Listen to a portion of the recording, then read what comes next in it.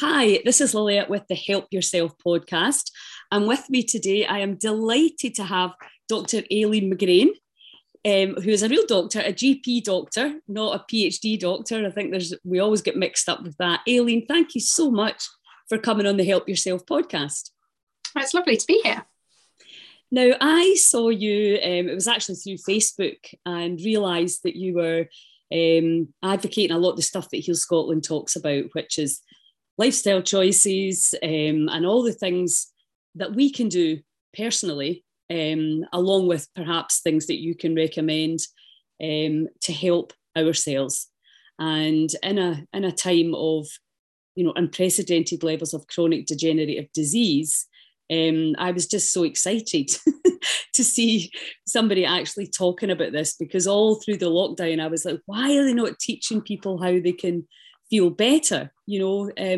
So tell me how did this happen that you came to see and to kind of decide that you wanted to put your focus and energy there? Tell me how it all came about. So I did my kind of normal medical training, junior years as a doctor, trained as a GP, and worked within the NHS system. And I think really when things changed for me was when my own health wasn't great. And I was looking at ways that I could manage things. And I had been really lucky that in my training, I'd spent a bit of time at Glasgow Centre for Integrative Care, which is what used to be the homeopathic hospital in Glasgow. Mm-hmm. And I worked with some wonderful doctors who looked at holistically managing people's health and well-being. They ran courses that taught people how to look after themselves well, how to recover from chronic health conditions. They taught mindfulness, and it really was just a really inspiring place to work. And I found that it was also a place where it helped me to get better too. So I was really lucky to work there as a specialty doctor for a couple of years. And I've also done several other jobs that have helped my understanding of some of the suffering that's out there, like sitting on the disability tribunals for people who are appealing not getting their disability benefits, and really seeing the level of suffering is quite shocking. I've continued to have struggles with my own health, which I've learnt to manage because I know what I need to know. But actually, if you weren't a doctor and hadn't had the experience that I've had, actually, people might not know how to be managing their health better. I had COVID last year and was really quite unwell after it, and had a period where I wasn't able to work and I was struggling with my health. But with the knowledge that I had, I've actually made a really good recovery, and I would really hope that people can access services that give them the same opportunities, so we can level the playing field a bit for people. Absolutely. I think you've absolutely hit the nail on the head. Somebody said to me at Christmas, it's all right for you, you know what to do. I mean, I've not had the same journey as you, but I did have really chronic fatigue, very, very severely, and I had to find my own way out of it because there wasn't a pill that could fix me. So that's why I came from the same as you, but didn't have the medical side, and thought really people do need to know this. And I think, well, I sort of assumed for a long time that we've got the internet now, you can find out. But the reality is people are busy and tired and unwell, and when you feel like that, you go online and there's just so many conflicting, because there is no one size fits all. We know that. But I mean, absolutely, what happens is there's so much information, people get actually stalled into inaction, even with their nutrition. I'm a nutritionist, but I gave up that because honestly, telling people what to eat and getting them to change their diet, I was just like, that's really a bit of a thankless job. You just don't eat crap. That's really, I think, one of the main messages. Yeah, eat real food is the way I put it. Yeah, exactly. We've made it so complicated. So now so you're going to be actually helping people with your medical and your kind of much wider holistic. By the way, is the homeopathic integrative place not there now? It's still there. They shut the inpatient unit a few years ago, but the outpatient department is still running, and there's still some wonderful doctors and some excellent nurse practitioners and other people that are still working in that service. Unfortunately, quite a lot of the funding has been cut, so it used to be somewhere that you could be referred to from anywhere in Scotland, and several health boards decided that they wouldn't continue funding. So it's not a service that everybody can access. And it's also a service that, like other NHS services, there's a waiting list. People are not able to immediately access everything that they need within the NHS, unfortunately. And the NHS has so much value. It is so good at dealing with a number of acute health problems and emergencies, and it has a really important role. But there are some issues what I think we need to start to realise as a society, that we need to take some ownership and responsibility about, and understand that our health is something we kind of need to invest in, so that we can actually learn how to manage these things better and use those aspects of NHS care as and when needed, and tap into it in those kind of acute emergencies. But the huge chronic health crisis within Scotland isn't going to be supported by the NHS in its current format. And so my new service is designed in a way to try and hopefully give people what they need. So a much longer consultation. So I recommend a 90-minute consultation to start with, so that we can really sit down and explore all aspects of somebody's health and how it's affecting their life, so we can kind of work out where somebody is, where they want to get to, what we can do about that.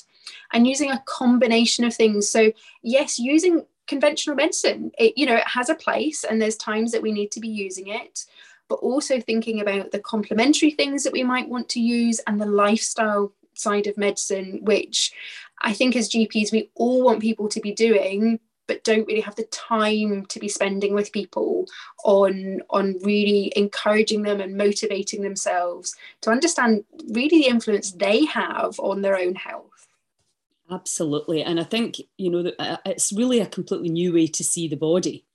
Which is, it's where you live, it's where you think, it's where you feel, it's where you believe, it's where you perceive, and all that information is going through every cell, and that affects our chemistry, which ultimately affects our immune system, etc. So, and I think, absolutely 90 minutes is a much nicer amount of time than 7 minutes apparently in a lot of surgeries. And I know even here where in Lochilphead where I am, people are still not getting to see GPs, and I think there's certain things that you really have to have your eyes on somebody to be able to, really feel into them a bit. Yeah, there's a place for the virtual medicine, and the telephone triage is helping GPs work out who has the acute needs that they need to deal with, and they can work out which people they need to bring in to be seen. My service is set up in a way that we're virtual but a video consultation, which is the next best thing to sitting in person with somebody, which would always be my preference, but isn't always easy to manage. And particularly with people with chronic health problems, getting out the house and, traveling, actually it makes it a bit more accessible for some people. So I've kind of used that as the way to try and get that balance between different needs, both of my service and the patients. And it seems to work well for people. I'm getting positive feedback about it. Yeah, and it's great. I mean, because at least you can see them then, yes. And you could get a feel if you felt maybe they needed to go somewhere, or if they needed more urgent care, I suppose.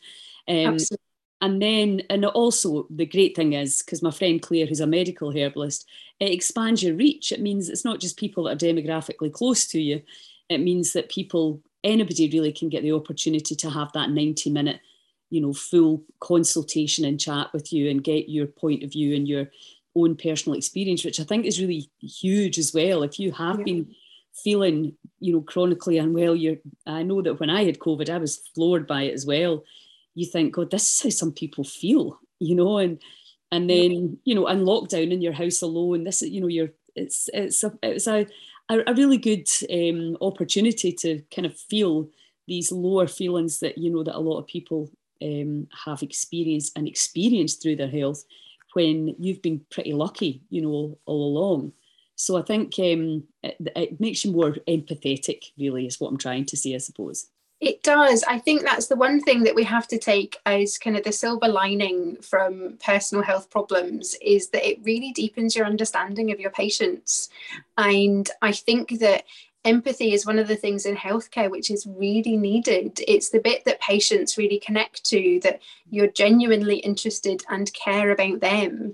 And you can be empathetic but struggle to show it in a 10-minute consultation. Whereas actually, if you're taking the time and you're listening to somebody, they feel it. And the consultation itself has therapeutic benefits. And so you really, by giving people what they need rather than what the NHS can afford or provide, actually seems like the right way to do things. And it's also the right way as a professional to do things, because working in that system where you're kind of back to back and it's really stressed, that affects our health too. Absolutely. You know, and the more people, I mean, I've always worked with the public. I'm a hairdresser, I'm a nutritionist, I was in the gym, I was an aerobics instructor.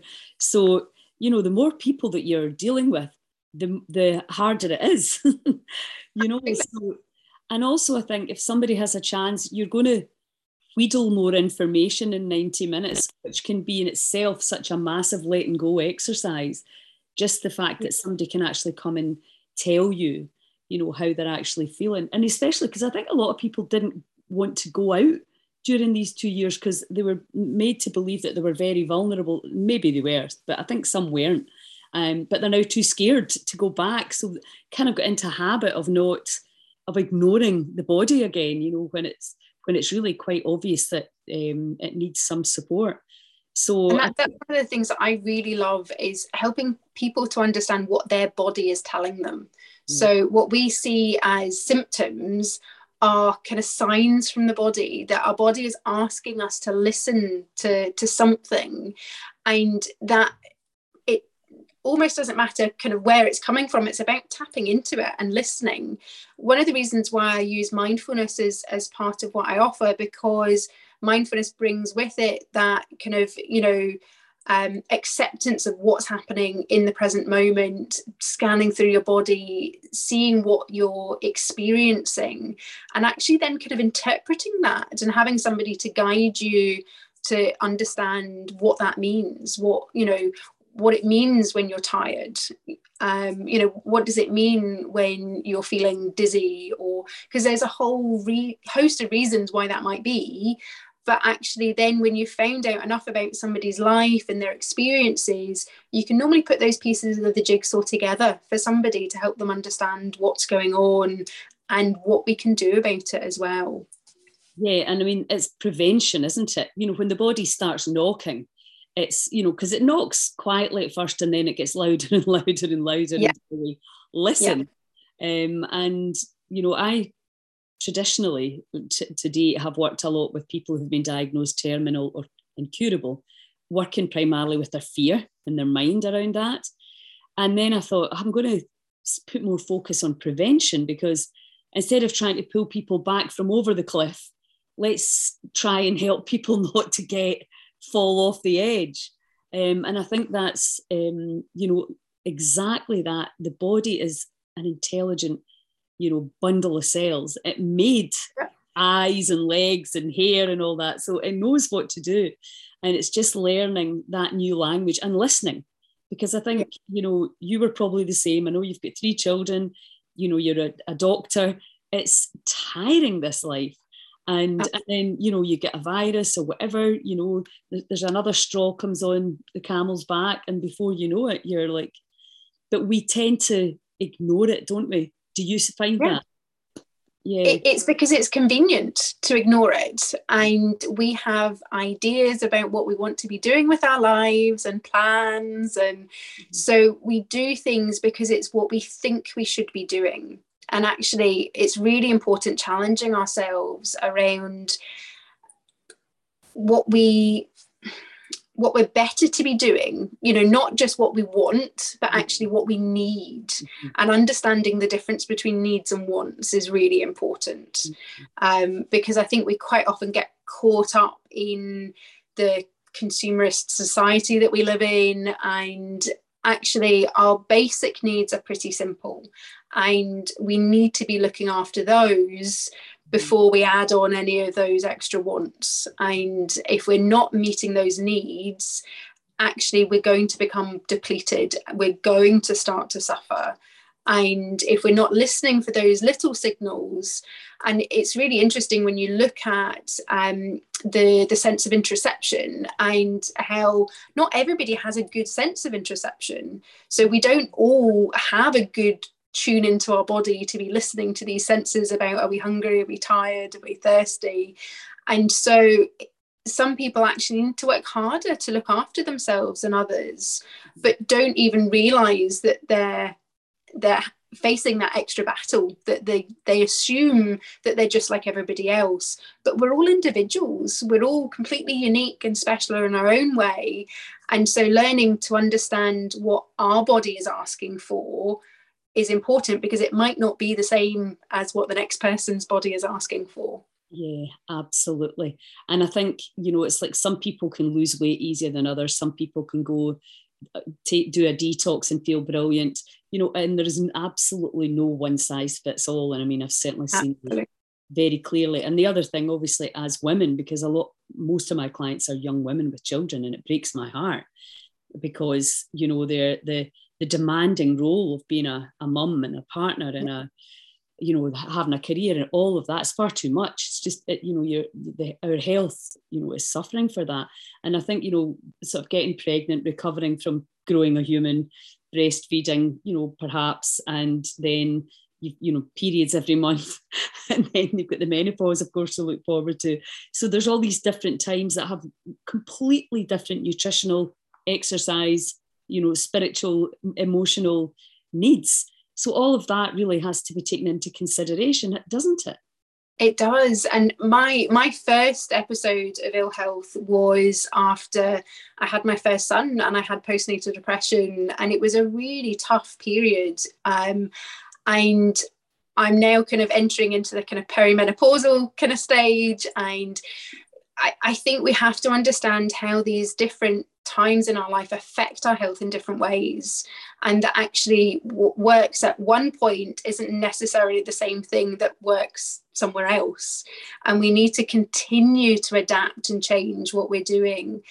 I used to have this idea that there was this goal of health that you got to, and I think the longer I've been learning, the more I'm realizing that actually it's just a continual journey, that we have to continue to adapt to and learn more things, and we start to maybe kind of understand a different aspect of it that's come in. And so I guess for all of us, it's a learning journey. And I guess I see doctors, our role is to maybe understand some of the extra bits of the body and how it works, and what medicines work and how they are, and when things need investigated and maybe when they don't. But our job is a guide to people to help them understand that journey, because we've seen lots of people on those journeys. Mm-hmm. I think the important thing for doctors is the fact that if we're people that are going to teach people about health, we should be healthy ourselves. And so I'm not at that goal of health, but I think when you're committed to wanting to be healthy, I think that's the right place to then be able to help other people. Absolutely. And I think, you're kind of the living, breathing example that, you've got your children, your career, and you want to help others, and we're all a work in progress. That's the reality. I think, and like you, I mean, I healed myself from the chronic fatigue, and then I had postmenopausal arthritis. I sorted that out as well with all the different protocols. So that, I think, when the way we teach at Heal Scotland and over at our Holistic Healing Centre is very much about we just use the lifestyle choices we call them protocols. So, things like cold water, breath work, etc. And then, but also how you approach it, because, and particularly with diet, how people get very angry that they've got to change their diet and they don't really want to. And the whole mindset around that, instead of being kind of like, wow, I can influence this energy system by putting in these much more vibrant organic foods, the attitude can be very, challenging for people. It can be really hard. And I was watching Andrew Huberman with talking about the microbiome and how, well, they've done the tests on mice because it would be impossible to do this test on humans, but generation and generation of a poor diet, it then becomes more difficult for the next human coming, so the next child, to have great health, because the microbiome, if you can change your diet and you'll get a kind of temporary improvement, but then the community is so strong that the body seems to remember the old way and we slip. That, again, this is done in mice, but that it's kind of a guidance as to what could be happening. So when I choose to eat a lot of crappy food and then have a kid, we're passing that on, and I think that's really important too, because it's quite worrying when you see some children now that are obese and anxious and all the things that that we never used to really. I mean, I was anxious as a kid, but nobody gave me a label. It was quite normal. Everybody was, I think. But now we're really seeing all these labels, etc. What's your thoughts on that? I think we are in a society where I suppose there's the nature and the nurture side of things with kids. So if we are people that have certain habits, we're likely to pass those on to our kids because that's what they're used to in their environment. Mm-hmm. And there's also all the fascinating stuff around epigenetics as well, around how our lifestyle can kind of flick on and off genes, so that actually we do have more control than I think we used to think we had over our genes. So there's, I think, more of an incentive to look at how we're living our lives to be able to reduce our chances of certain illnesses. Mm-hmm. I think that when it comes to kids, we know, and I think Scotland knows, the importance of trying to help children be healthier. It's got some really good strategies in place to try and help, with things like, oral hygiene for kids. And I've seen some amazing work done on the Scottish Government by understanding of the adverse childhood events and the impact that has on people as they grow older, and the effect on their lives and illnesses. So I think we know that this is somewhere we really need to invest our time and energy into helping children be healthier. And I think that in part comes from teaching their parents as well. And so there are some good programs around additional support available to parents to try and help break some of these cycles. And I think that's one of the things that I've kind of realized that I've done is I've broken some of the cycles within our family and said that actually I am going to do things a bit differently. I know that this is maybe the way that we've always done things, but actually if you need to bring change, it's really important to do that. The difficulty is when you change, there's always a bit of a backlash from people because they don't like it. They want you to keep doing things in the same way that you've always done them, and rocking the boat is tricky. And so sometimes people need the support and encouragement around acknowledging that these changes are hard and it can feel pretty uncertain for a period of time. But getting through that and getting to that point of having a healthy impact on your well-being is really worth it. Well, yes, and I think, we've got an arm to Heal Scotland called Mums Across Scotland, and I've kind of took the model from Zen Honeycutt, who started Mums Across America. She had 3 sons who were all unwell, and she changed their diet, and it wasn't easy, and they all became well very quickly when she took the genetically modified foods out the diet. And so, but the last thing we want to do is stress mums more, but there is no kind way to say that we need to get, their kids are getting far too much sugar. And my thinking always was, if we could all kind of, like, with the schools and with the parents and with the children, decide that we're all going to do it, and we were all going to, make sure that they weren't taking crap snacks to school. I mean, their brains don't work when they're eating that stuff, and teachers can't teach them. I mean, there's so many reasons why we have to do it. But, it's that change, it's the neuroscience of change. And I think in understanding the plasticity of the brain and the habits and the programming, and how, yes, you will resist, and yes, you will not want to do it. And yes, your kids will kick and scream, and so will you. But this is why, because, in order for our children to have a longevity, a vital longevity ahead of them, we have to, because, I just don't think there's a choice anymore. We need to address it. Yeah. I think sugar is a real tricky one.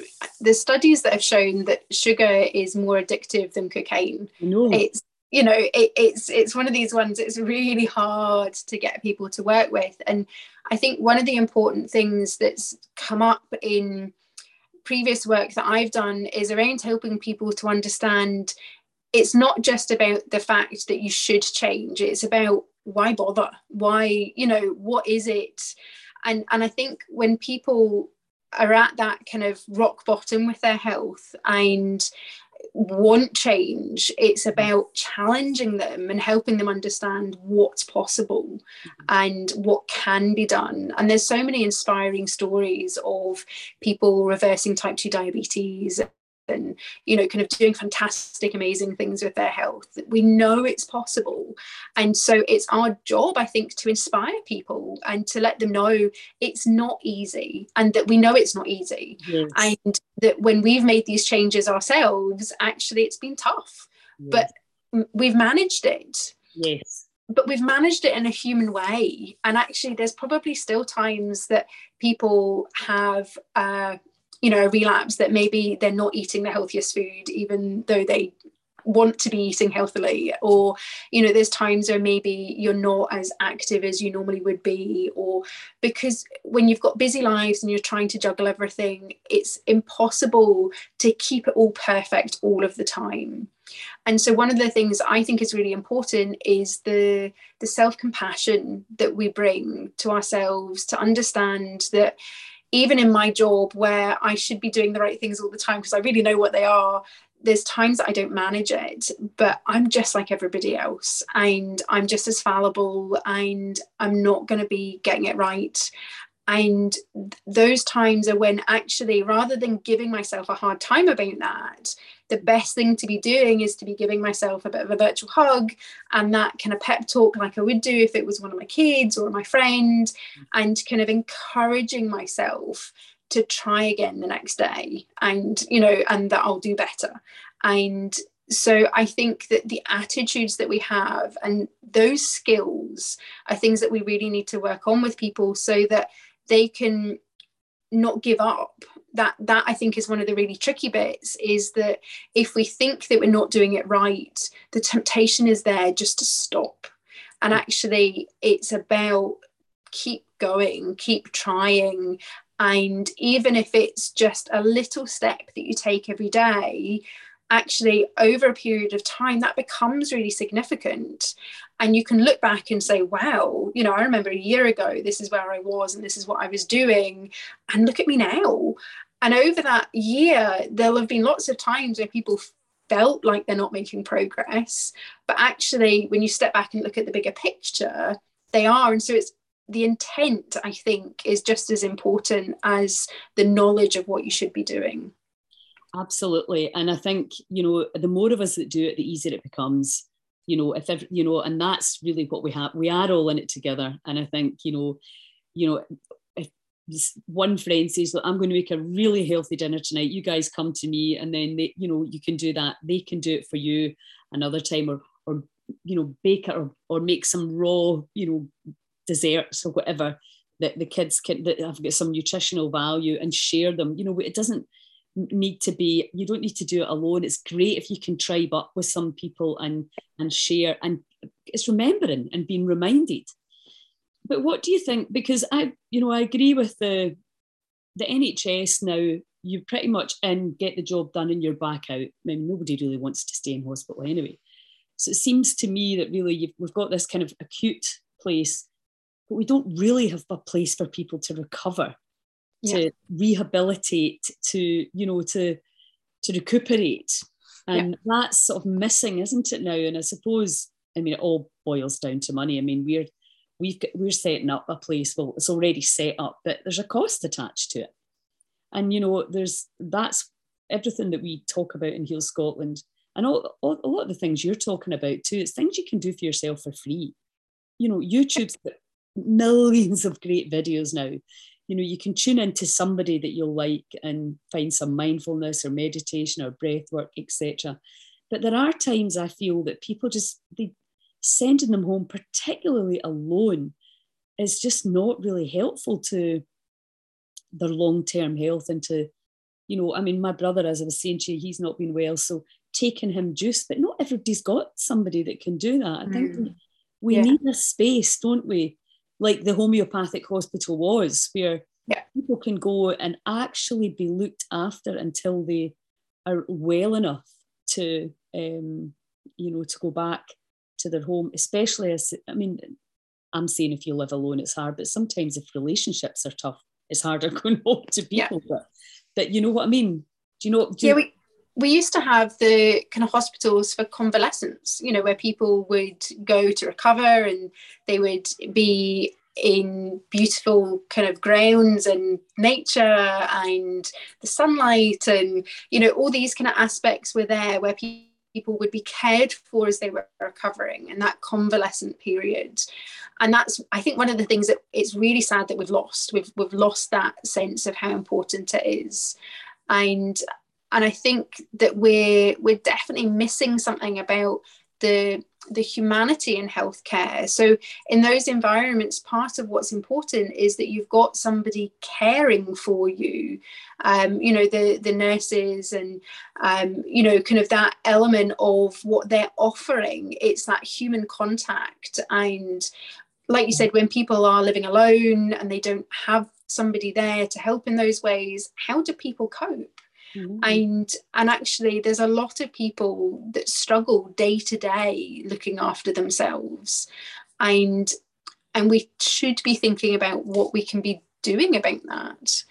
And I'm not sure that we have the answers for these things, but I think there's definitely big gaps in healthcare, and it's the gap that was there for some of the conditions that I know my service works well for.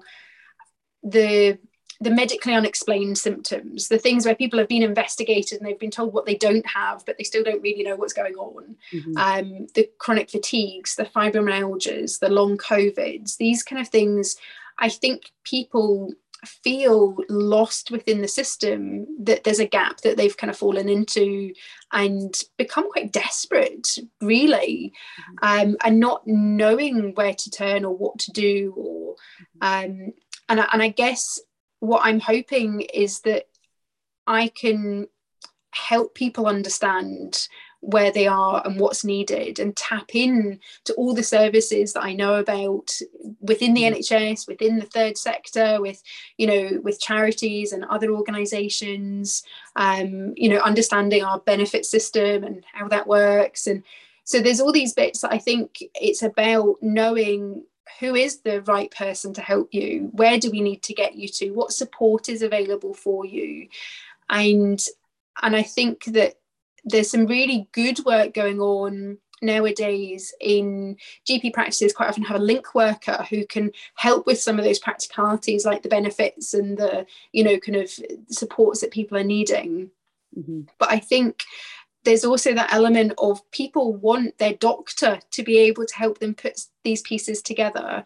I think when you're told that you should be doing something by a doctor, people tend to listen and are a bit more likely to do it, because it's almost like what we call kind of, social prescribing, where we're kind of saying this is what, would work for you, this is what's going to be useful.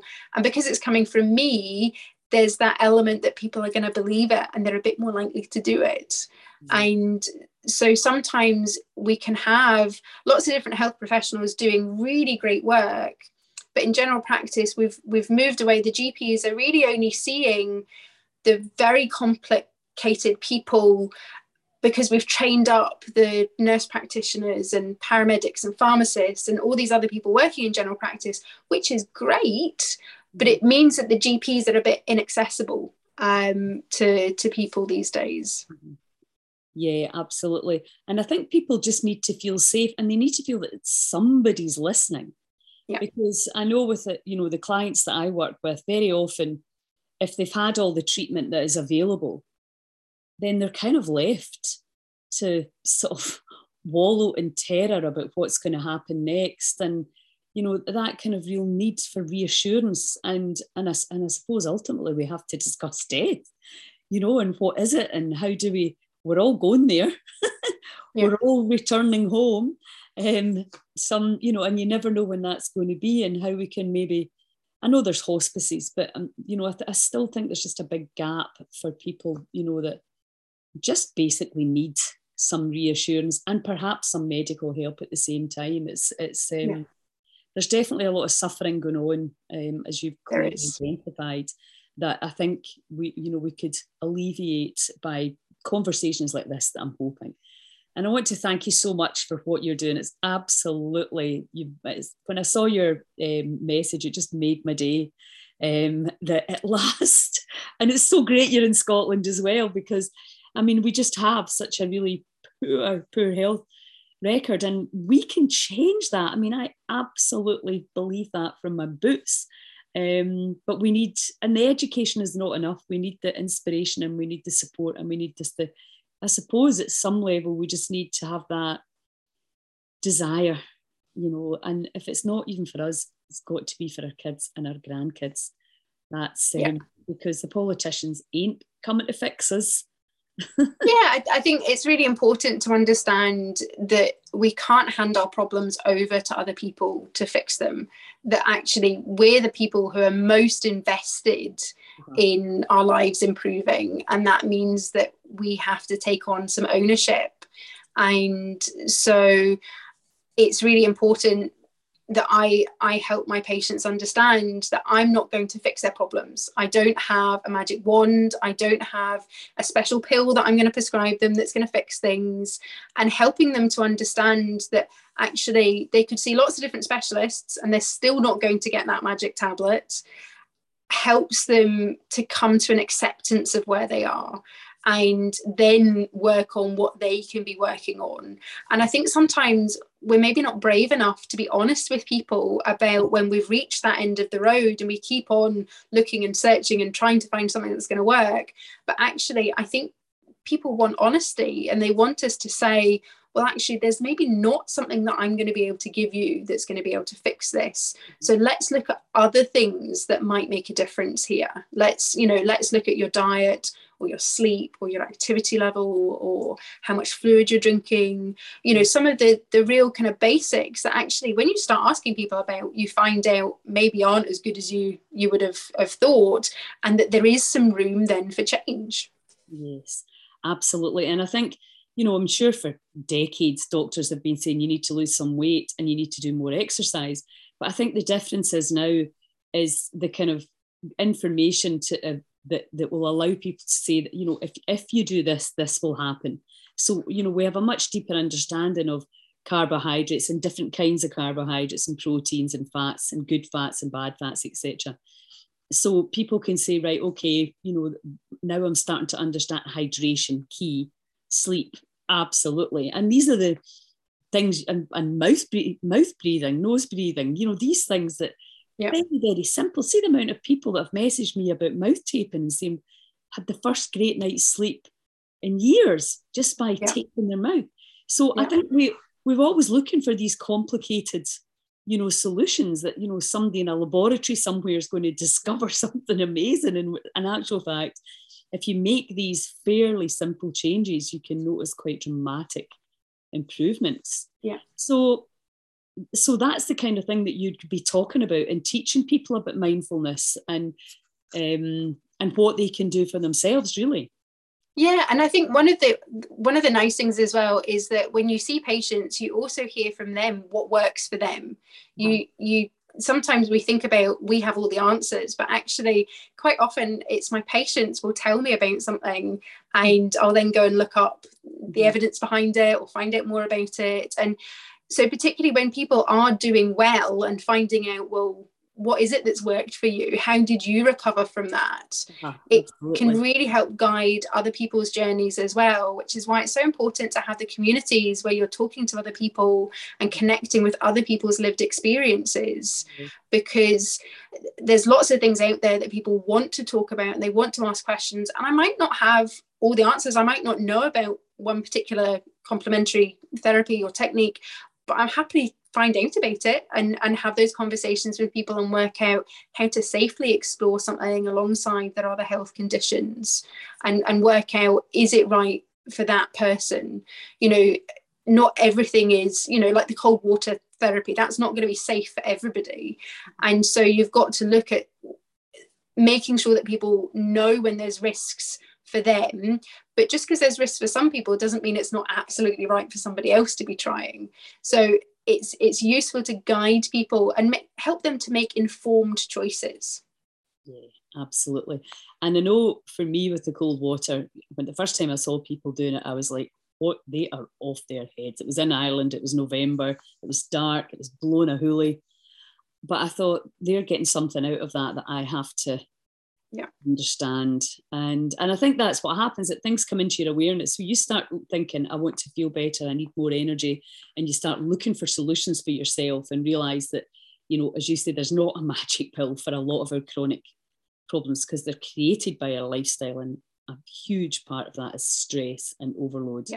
Whether that comes in from, you know, toxicity with our food or whatever, it doesn't matter. It's all making the body have to work harder, so being tired. So these things then will start, when you start asking questions, you know, what would it take and what can I do? Then that just changes everything, doesn't it? Because then suddenly you're not the victim of your genes, etc. You're like, right, I can manipulate my genetic expression by making different choices. And that, I think, is, and again, you're absolutely right. Hearing it from you, there's just a different level of, I suppose, belief. Because people believe, because they know that you've studied for a long time, you understand the body, and that you absolutely want to help. And I think, as I say, you know, you've been there yourself, so you're really keen. And most people that I know that are great healers, they've healed themselves from something, usually quite dramatic, and that's why they're really keen, you know, to help others. So I will put you got a website? I do, yes. Your website, and is that the best way to contact you?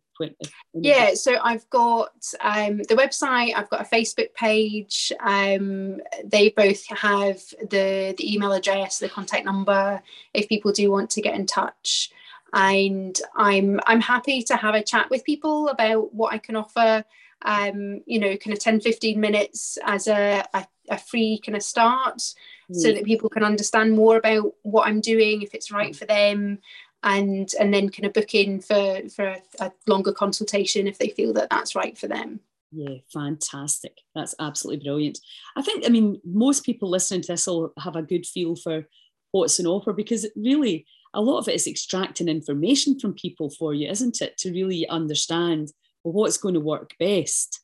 You know, what protocols that you have, you know, that you've researched. Because it's, you know, when I was said to you at first, are you allowed to do all this? And you said, yeah, as long as it's evidence-based. And clearly, you know, that's everything that you're going to be talking about, as the same with Scotland's Wild Medicine. You know, the research, there's loads of science out there, but it's just not quite filtered right down now. But anyway, thanks to people like you, we're getting the message out. So lovely to chat to you.